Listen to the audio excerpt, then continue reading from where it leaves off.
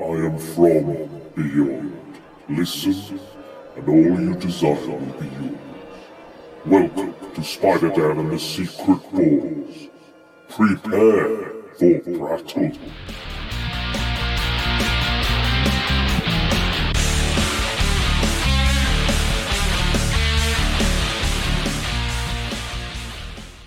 May I introduce an Amazon of the comic book industry? It is Amy Chu! I am 5'3", so I don't consider myself an Amazon, really. You've got the heart and spirit of an Amazon. That's right. That's right. That's where it counts. That's where it Now, matters. does everyone have a beer? Because I feel like this is a culture. Like the bar opened at 11. I'm like, how is that even possible? So I think we should all be at this point. I've got mine here. I already got two. Was that not part of your welcome pack? No, I got 2 beers already by noon. I already had 2 beers on my table. I've never had a convention like that before. So. Welcome to the north of England. Yeah, I like it. This is what we do. This is our thing. So, Amy, welcome. How are you finding the convention? Oh, it's fantastic. I mean, not just because it's here, but any free convention always brings in a different crowd, and it's always nice because it's typically the first convention for somebody. Exactly, yeah. And those are the most fun for me because people are like, "Oh my gosh, there's comics," yeah. And then I'm making them, and it's always very nice. It's amazing. And I think that's one of the unspoken rules about comics. Every comic is everybody's first comic as well, and you have to remember that when creating one as well. Do you remember your first comic? I get asked this question a lot, and no, I don't, actually. Okay. Only because... Do you want to make up an answer? I should make up an answer, but that would be telling a lie. Yeah. Because the truth is, I had to ask my mom about this. It's not like we didn't read comics. It's just that they were really all over the place, and I asked my mom, why is it that we did not read comics? And she said, well, we had no money. We had no money. That's a good reason. So anytime she was able to buy something, it's, she's buying us dinner, not comics. Yeah. So if we had any comics, it was just like, occasional issue here and there. I'm sure we read a bunch of things like any Disney, Donald Duck. I seem to remember reading some Wonder Woman. And I think I read some Conan because I was trying to remember, because it was probably really inappropriate for my age. But I'm flipping through and there's like some really dreadful volcano scenes and things and, scantily clad women, I don't know. Standard Conan stuff. Yeah. So no, I don't remember. I do remember when I first started appreciating comics. Okay, tell us about that. And that was in college. So I was not raised on superhero comics. We didn't have any of that lying around. But when I went to college, so I went to MIT. And MIT, at that time, comics was kind of more of a geeky thing, I guess. Still is. Still very much is. Oh, but, at MIT, it's not, you see. Everybody reads comics at MIT. So they were everywhere. In fact, there was a comic book store in the student center. That's the kind of, right? So it was kind of weird that I did not read comics. So I was dating a guy at the time at an MIT fraternity. And MIT fraternities, by the way, I don't know if you have the same system here, fraternity. American fraternities have a reputation, like Animal House. But MIT fraternities are entirely different. I don't know if you saw that hack that recently happened where they covered the top of the dome with the Captain America shield. No, I don't think I saw that. No, I didn't see that. That's like the best ever. So the tradition at MIT, as of course, it's a tech school, is to do what they call, it's a tradition of hacks. It's not hacking a computer system. Hacking usually involves a physical prank, which is essentially, because you actually have to break into the dome to get to the top of the dome. And you have to have a certain amount of engineering know-how to get, so in the past, they've done stuff like taking a campus police car, disassembling it and taking it up to the top of the dome and just leaving it there. And it somewhat infuriates the administration, but it's also really funny. And they have not done that for a while. And then, so just recently it made the news that another team of, I used to know people like that. They would basically, it's very covert, but you have to have a specific know-how. So they basically covered the dome with the Captain America shield. So, there's some great visuals of that. Yeah. So my point being is it's kind of a geeky campus. And you were the cool one. No, it was not cool at all. No, but I was at that time, the male-female ratio there was 80% men, so it doesn't matter if I'm cool, I'm female. right? So, and that, anyway, so I was dating this guy at the fraternity. So you're getting much more of my personal background. It's good. It was actually, so I actually wrote this story because I very rarely do autobiographical, but it is a kind of funny story. So I was dating this guy at this MIT fraternity. Like I said, they do mostly stuff like that. They don't go and drink and do normal stuff. They plot how to rewire your room when you leave for class, and you come back and you turn the light switch, and it turns out something else. So that is the MIT culture. Anyway, I was dating this guy, and he had a long box of comics. And this is the first time I've seen a long box of comics, by the way, and I start pulling them out, and I'm like, these are really great comics. They're not superhero comics. They're all like John Sable, Grimjack, American Flag. They're the imprint is called First Comics from back in the day. Some of you might be familiar with it. And I just remember them because I basically read through the whole box one summer, and I thought they were amazing. And I never bought comics again. It's just, I graduated, did other things, and it's only when a friend of mine... Am I getting too far ahead here? No, go ahead. My first comics were really kind of first comics. So I'm going to tell you a funny story, since I guess this is my show, right? It is, I have certainly all the time in the world. I don't normally get enough time to tell this story. So when I got into comics, largely because I was trying to help a friend of mine, she wanted to write comics. She was the writer. I have a business background. So when she asked me, do you know anything about comics? I'm like, I do remember from back in the day, I read all these great comics, so I know a little bit about it, but I have more of a business background. So she wanted to write the comics, but she didn't really know how to publish them. I'm like, I will figure it out. How hard can this be? You write the script, we'll hire some artists, we'll do the whole thing, et cetera, et cetera. So needless to say, I got sucked in. So I ended up writing, and now here I am. But so I get asked this question when I was trying to help her. To me, when you're trying to help somebody, you need to learn the industry. So I started going to conventions like this in the U.S. I went to Baltimore Comic-Con. Baltimore is one of the larger ones, not super big, but what they do is they have an award ceremony. It's the Harvey Awards. And I'm like, I'm new in the business. I don't know anybody. Where are the pros going to be? They're going to be at the Harvey Awards. So I bought myself a ticket to the Harvey Awards, for the service. Yeah. I thought that made complete sense, right? Yeah, sure. Because most people at our stage, when you try to start self-publishing and breaking in comics, what you normally do is you go get a table. You go rent a table so you can be at the convention, and then you pull out your comic and you try to sell it to everybody. Like, well, we really don't have anything going, and I can see how hard it is to sell the comics. I'm going to take the table cost. I'm just going to go to this fancy party. Apparently no one does that. I thought it made perfect sense, right? Because how am I going to network? I'm not going to network by just sitting at my table trying to hustle my comic. I'm going to go where the pros are. So I get there, and they're like, oh, okay, so they hand me my table number. It's table number 1. Table number 1, I'm like, oh, they put me at the head table because they didn't know what to do with me.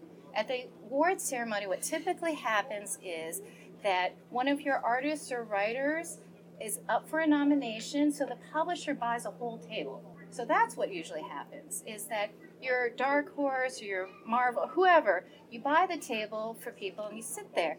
But everyone had bought tables on one person, so the only table I could sit at was the head table where the people were being honored. So I sit down and I'm like, oh my God, I'm sitting at the head table. And they're all like, what's your story? I'm like, well, I'm just trying to get into comics. We're trying to make female-friendly comics, and they're like, well, so what was your first comic? I'm like, I had to do the whole thing over again. And they start laughing at me. They're like, do you even know who we are? Because they were like guests, the guest of honor for the evening. Right. It is, so you're going to laugh, it is Mike Gold, who is the publisher of First Comics. And across from him was Mike Grell, who did John Sable.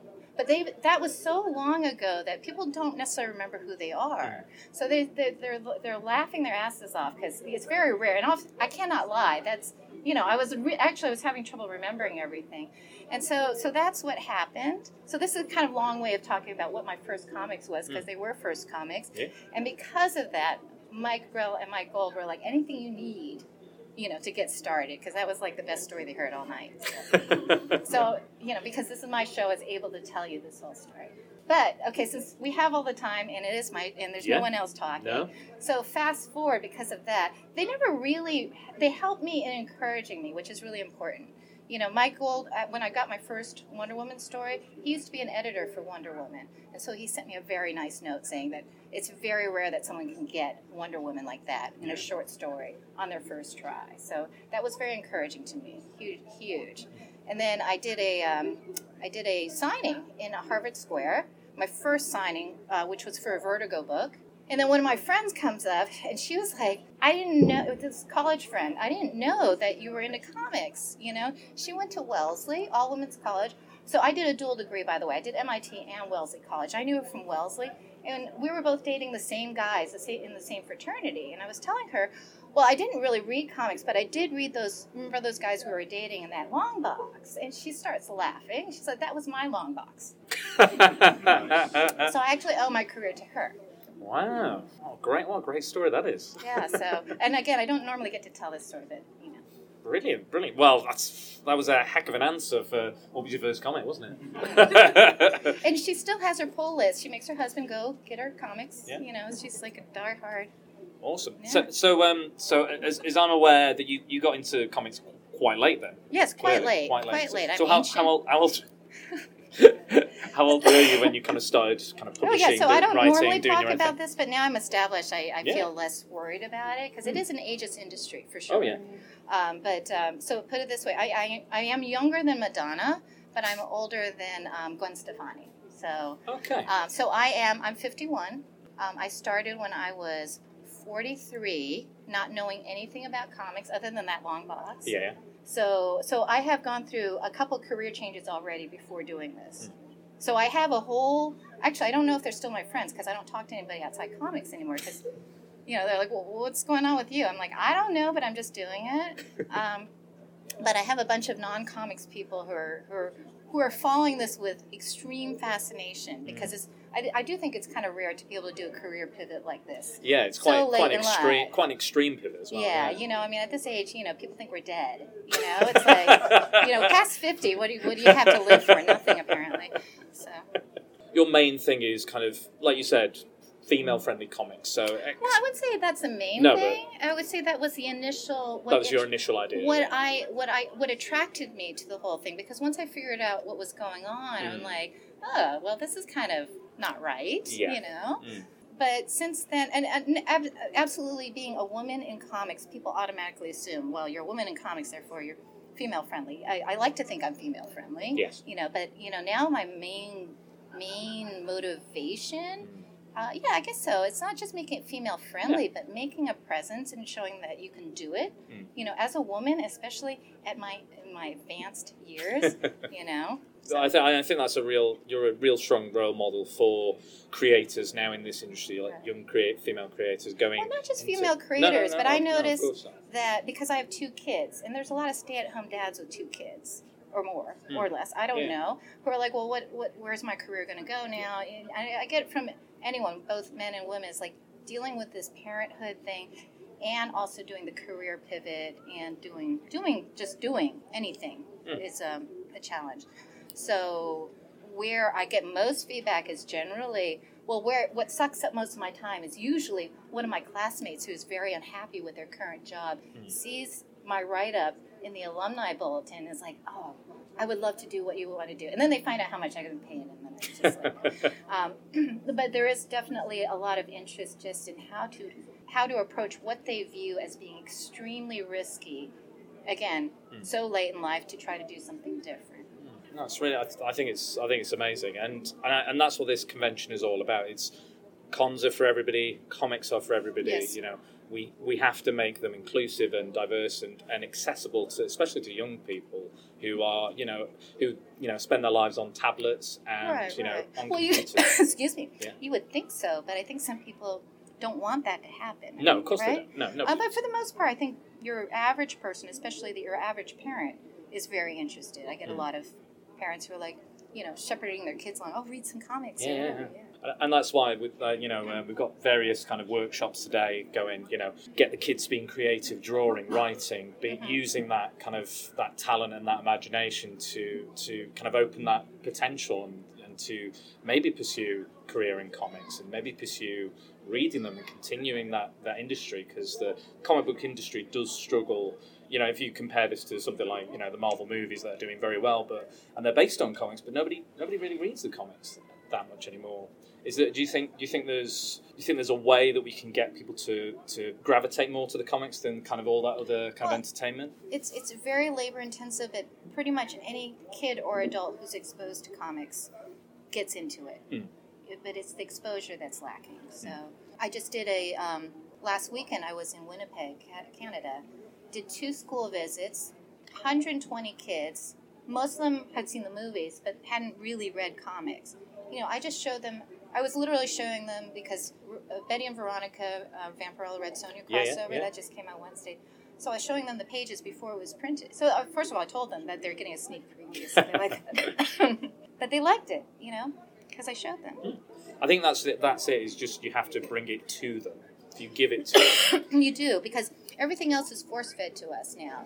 Entertainment-wise, if you have to work to go find a comic, I don't blame people. You have to have the interest to do that. And the only way you get that interest now, I think, is being exposed to a storyline that's on screen. You're like, oh, I'd like to read it as a comic. And I think that is helping out a lot. Walking Dead, obviously, it was a comic before the TV show. Walking Dead is now one of the best-selling comics because people have gone from the TV show back to reading the comics.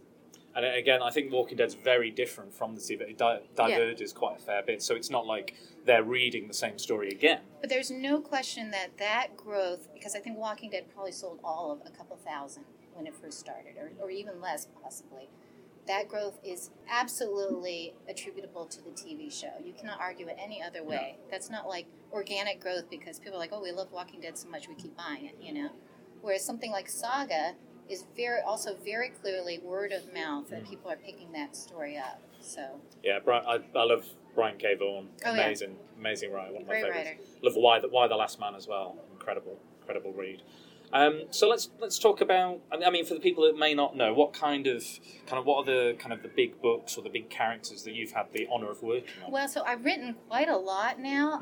I think I mentioned my first real byline, my DC byline. I wrote a Wonder Woman story, and I didn't screw it up. So I got more work from that.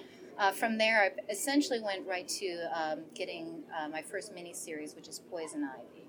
And the timeline is as such, basically. I started 2011, essentially not knowing anything about I spent the entire 2011 going to conventions, meeting people, meeting artists, learning about the business. I took a bunch of online classes because I didn't know anything.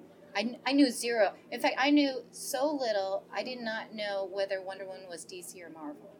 This was 2011. I'd be perfectly frank. And you can call me a fake geek girl, but I've evolved.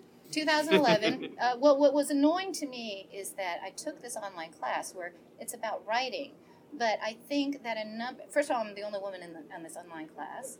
And like I just confessed to you, we keep it within this room, about my severe lack of knowledge. Before the class even started, they were arguing about something about Martian Manhunter, who I didn't even know who that was. They were arguing viciously about Martian Manhunter. I had to Wikipedia everything, while they were talking. The class has not even started. But to me, it's not about the fandom. It's about I'm there to learn about writing a story. So I have to say, a couple of guys have actually made it. Yeah. Most of them have washed out because they're fans. They didn't really want to write. Yeah. They wanted to talk about Martian Manhunter. So when it came time to do the assignment, and the assignment is write a 5-page script. Now, of course, no one tells me that writing a 5-page script is actually quite difficult. Doing a beginning, middle, and end in 5 pages for comics is very, very hard. I did it, and so of course they were like, well, let's talk about Amy's story, because I completed, and this is what you have to do when you're working professionally, is you have to complete it, you have to complete it within 5 pages. Now, I would say at least a handful of other guys were like, well, we did it, but we couldn't fit it into 5 pages. So here's our 20 pages, here's our whatever. Yeah. Like, that's not the assignment. You don't get to do that. It has to be within that amount of physical real estate. So I did it, and people wanted to talk about my story. I'm like, well, that's ridiculous, because I'm actually not here for me. I'm here for my friend. Yeah. I'm not a writer. I write business plans. I will write a PowerPoint for you. I will do your discounted cash flow, your whatever you need. I will do that, but I don't write fiction. But I did my assignment, and apparently I wrote fiction. and people liked it. Because I was like, okay, 5 pages, what do you do with that? So I did a story, a science fiction story about essentially a hostage rescue in the future that involves a cat in 5 pages. And of course the reveal, because I love Twilight Zone, Black Mirror, the reveal is that the hostage was a cat, and that's supposed to be the funny part. And people liked it. So I'm like, awesome, I just wrote fiction. And then it became this whole thing. As the year went, I'm like, I wrote it, I should make it into a comic. So I got an artist drew it. There's also another story behind that too, because I am so clueless. Because I'm trying to hustle my friend's comic. I'm talking to all these other people, and obviously everyone in my class knows who everyone is except me. So we're at New York Comic Con, and I'm just like doing my thing because I am a salesperson for the most part. I need to sell this convention. I need to sell your comic. I can do that. I don't really sell myself very well. But so a guy walks up and he's like, oh, hey, so what do you got? So excited. He's like, well, I'm a friend of your instructor. I hear you actually write too. I'm like, yeah, I don't really. So meanwhile, this little crowd forms, right? And I see my classmates running up like this. It's the Batman editor. I didn't know who he was. He's like talking, hands me his card. Yeah, well, when you get ready, send me something. Never published me, but I was super nice to him, and I just didn't know. But I think that's also critical, because guys like that, they're just trying to go to the washroom and somebody's trying to pitch him. I didn't know. No. So I was just talking to him like a regular person, which they quite like. They do not like to be pitched on Batman. You've never done a single thing in your life, and you're pitching Batman to him. He's tired of that. I know this because now I know him. And so that's when I hustled and got an artist, once I realized who he was, and I sent it to him. And like I said, he never hired me. But, I'm not a psychopath. I'm not, there's a bar you have to cross to be a professional, that you're not some, flake or psychopath. Yeah. And then once you get past that, then you're like, okay, maybe you're hired. You said it was Wonder Woman was the first Yes. Book. So I got hired Wonder Woman. Now, I like to think that he basically said, oh, yeah, she's fine. Possibly, or possibly not. Who knows? The way I got the Wonder Woman story is because by then I had self-published a bunch of stuff. So people kind of knew me just from self-publishing. And I'm also notorious because I'm at every single convention now trying to hustle my stuff, right? And when I say notorious, it's, again, I'm coming from the business side where I'm used to networking in just about everything. Pharmaceutical, biotech, anything. I know how to talk to people. So now it's comics. So what I realize at Comic-Cons, and what comic professionals don't know how to do, this happens every single time, that do you all go to conventions? Have you all been to conventions? You know what happens when the show ends? All the people pack up and then they need to eat, and not one single person knows how to make a dinner reservation, apparently. Everybody wants to go, and next thing you know, you got 20 artists, and where should we go? I don't know. They end up going to a place and they wait 3 hours to finally get seated. Now, it doesn't take a university degree to make a dinner reservation, but for every convention, 3 months in advance, I would make sure I had a large group dinner reservation. Even though I'm nobody, I'm the only one with the reservation. So my first couple of shows, I'd be like, oh, so there's my comic. Oh, you guys are looking for... I have a dinner reservation, so they got to tolerate me. So I became known as the woman with the dinner reservations, and that's how I broke it. Sounds like almost like a kind of actor trying to hustle an audition or something like that. Well, you have to figure out what you're good at. That's the thing. You may not be good at doing dinner reservations. Somebody else tried to do this, and they were not good at it, and it did not work. You don't want to do that. You have to figure out what you're good at. I'm good at not only making the reservation, but getting everyone there and getting everyone there on time. Because I used to do a lot of events management, too. So rounding up everybody, getting them there, and making sure you order and everyone's happy is a whole nother skill. But I can do that. I like to think I'm a good writer, too. But you have to have more than that. Because there's a lot of good writers. No, of course. But it sounds like you have the business background, the business acumen that has, it's gravitated to you to where you are now. Well, also, I'm old, so I didn't have a lot of time. Your average time to break into anything, well, in comics, they say about 10 years. So I did it in 5, largely because fear of death.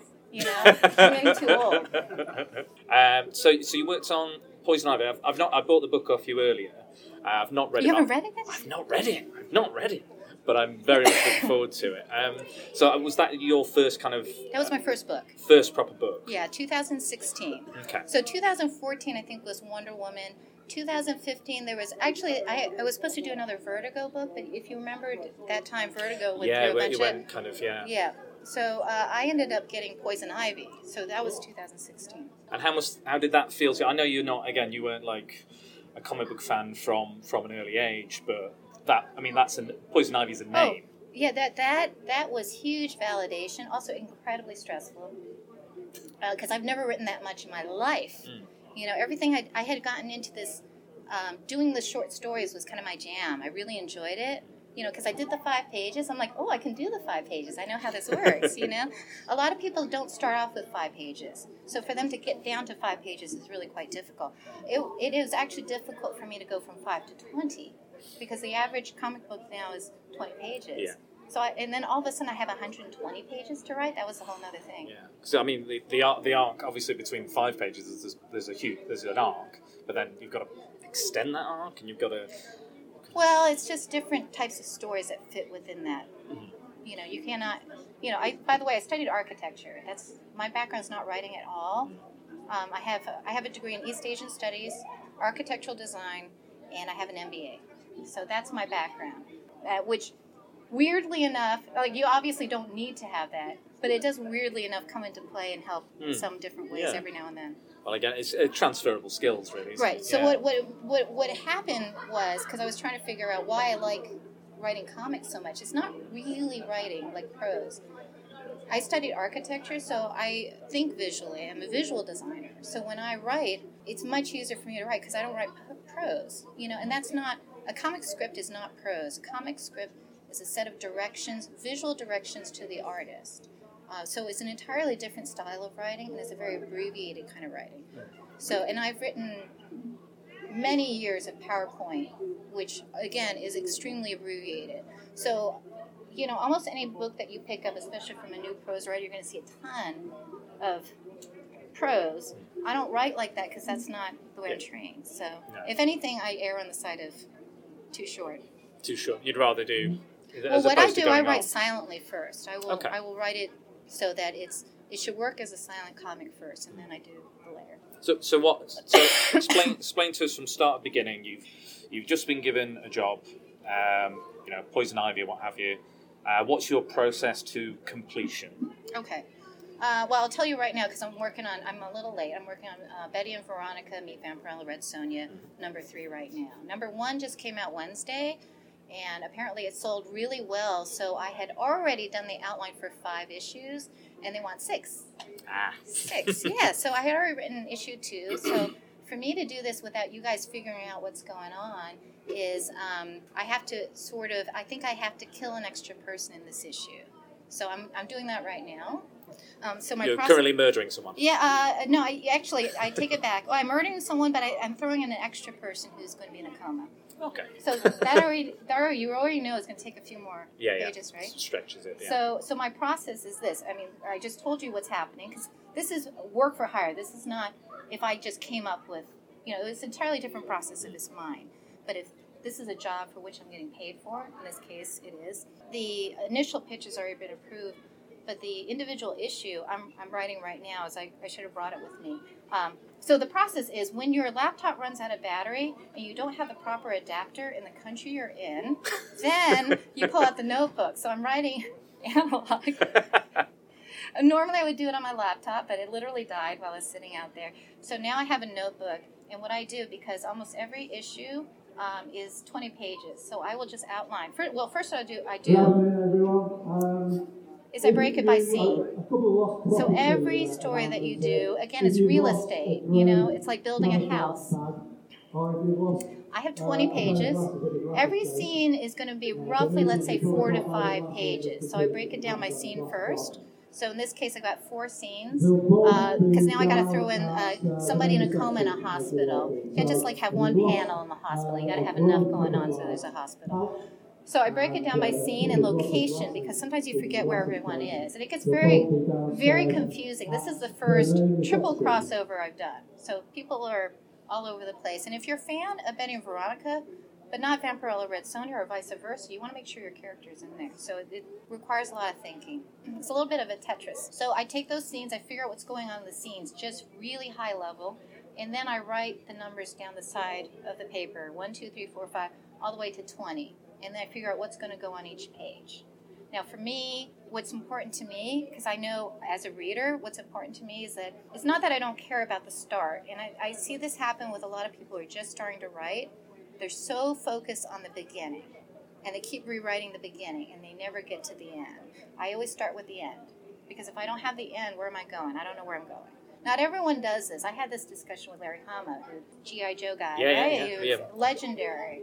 He says, and this is mind-boggling to me because I could never do this, but I think it's also because he's worked so long in the business. He says he just rolls it out like a carpet. He'll start with a story, and he'll just keep going, and he'll just let the story go where it goes. I'm like, whoa, I need to know where it's going, especially if it's a murder mystery, right? Yeah.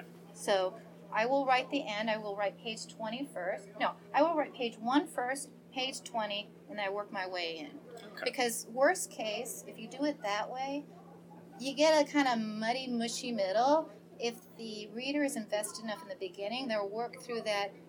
And if you're rewarded with a strong ending, that's what you're going to remember as a reader, and you walk away and you're like, cool. Yeah. But if you do a lame ending, as you see, it doesn't even have to be comics, TV, movies, where you just got so invested and the ending is kind of like, right? It's kind of disappointing. You forget how well it started. So that's my strategy. You guys say Game of Thrones. Yeah, so... Oh, dear. Somebody's not happy. Right, so that's what I'm saying, right? So you don't even remember what happened in the middle, but you do remember what happened in the end, right? And that's what's important to me, that you're like, whoa, okay. Yeah, you kind of forget, or you're like, well, it's like you said, it's the important start and important end. And I think that is true. That is what you remember. I think you remember the beginning and the ending, not so much. Ideally, you want to do a good story all throughout. Yeah, sure. But yeah. I think we can open it up for some questions. Okay. You guys want to ask some questions? No, nobody wants to ask questions. No, okay. Go on, Mike. How would you recommend to get children into comics with titles they may not have just seen from films and stuff like that? Because you write books like Kiss. Yeah. Now, I'm familiar with the band, but how would I introduce books like that to children that may not be so Well, that's a into it? good question. Kiss, actually, again, that's a title where I worked really hard to make it family-friendly, because I figure by now, Kiss fans are parents and they got kids. So I made it deliberately very family-friendly. Having said that, it's been really hard to get kids into it because the parents assume that it's not family-friendly. I'm like, no. Actually, I made it family-friendly. So it's a lot of time and effort, because as soon as I explain how the process of how the story comes together, then people get interested. Not my kids. My kids have read so many comics. They're just so... They claim they don't even read comics. I'm like, there's comics all over the house. They're like, yeah, but we don't really read them. Like, you read my scripts and you read... So they read comics. They do read comics. Yeah. They just don't think they're reading them for some reason. But the difference is, and I think that it really depends on the kid too, because there's so much competing for their attention. The difference with comics, and depends again on the child, and why it's so good for, I think, education is it's self-paced. So kids can read it at their own pace, whereas everything else, for the most part, they're just sitting there just taking it in. It's very hard for them to control the pace and whatever else is going on, whereas comics, if you can get them to open the comic, that's when they get engaged, because now they can go back and forth.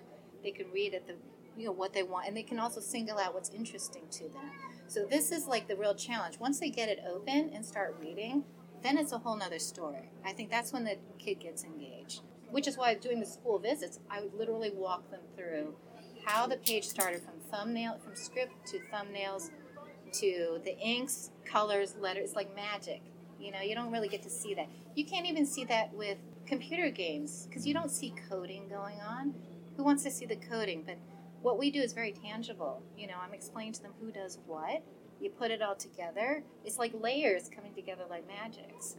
I think some kids think things just come fully formed, don't they? Some adults think it just comes just there. It's just there. It's always been there. Nobody's working on it. Yeah. I think the trick, though, for a parent, though, is knowing what's good for your kid, because sometimes you can't tell. You open something up.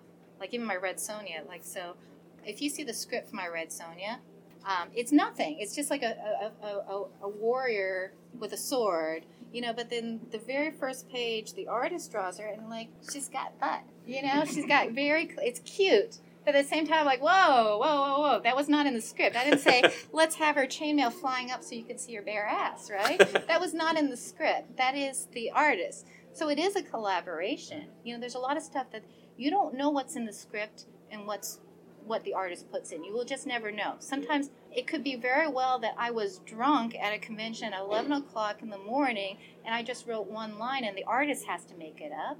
Or I could have written 5 paragraphs trying to explain that you should show her bare ass. You just don't know who's responsible for what.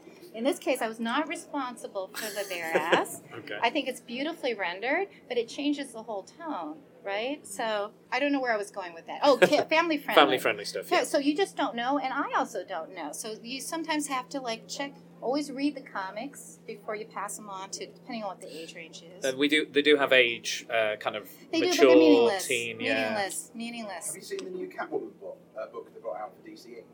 It comes out in the DC Inc range, which is aimed at kind of mid and young teens. Right. And then there's warnings on the back of it for self-harm, animal abuse, and stuff like that. So we're handing it to parents it's okay.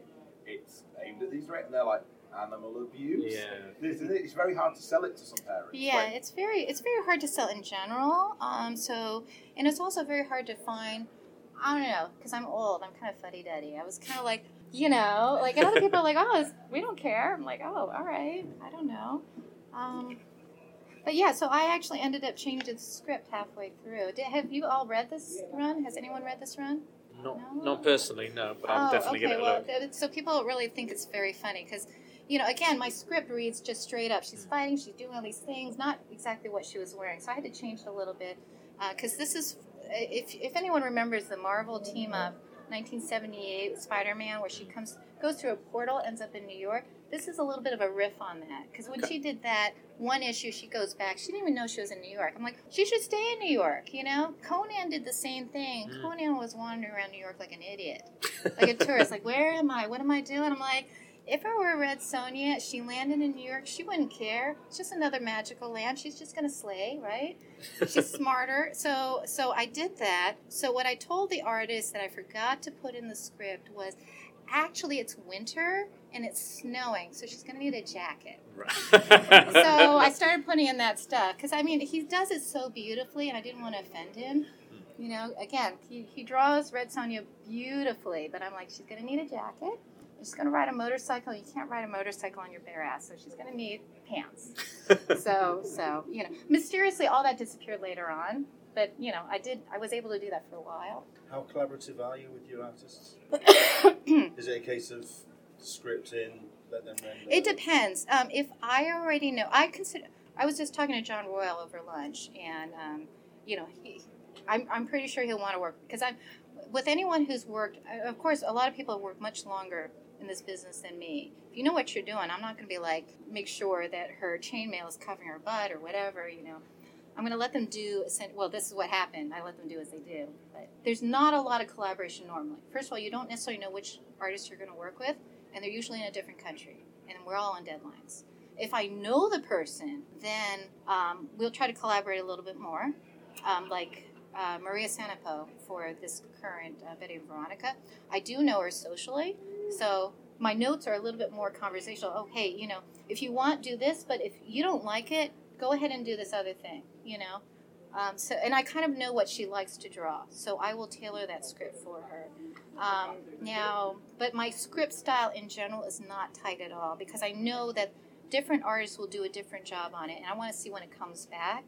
I will adjust my script to what they drew, and that's super important because it's very hard to say, now just redraw the whole thing. That's not what I envision at all. It's rarely works, and it's not good, and some writers are very top-down that way, where you're like, okay, that's for me, it has to be a certain collaboration. The artist has a vision.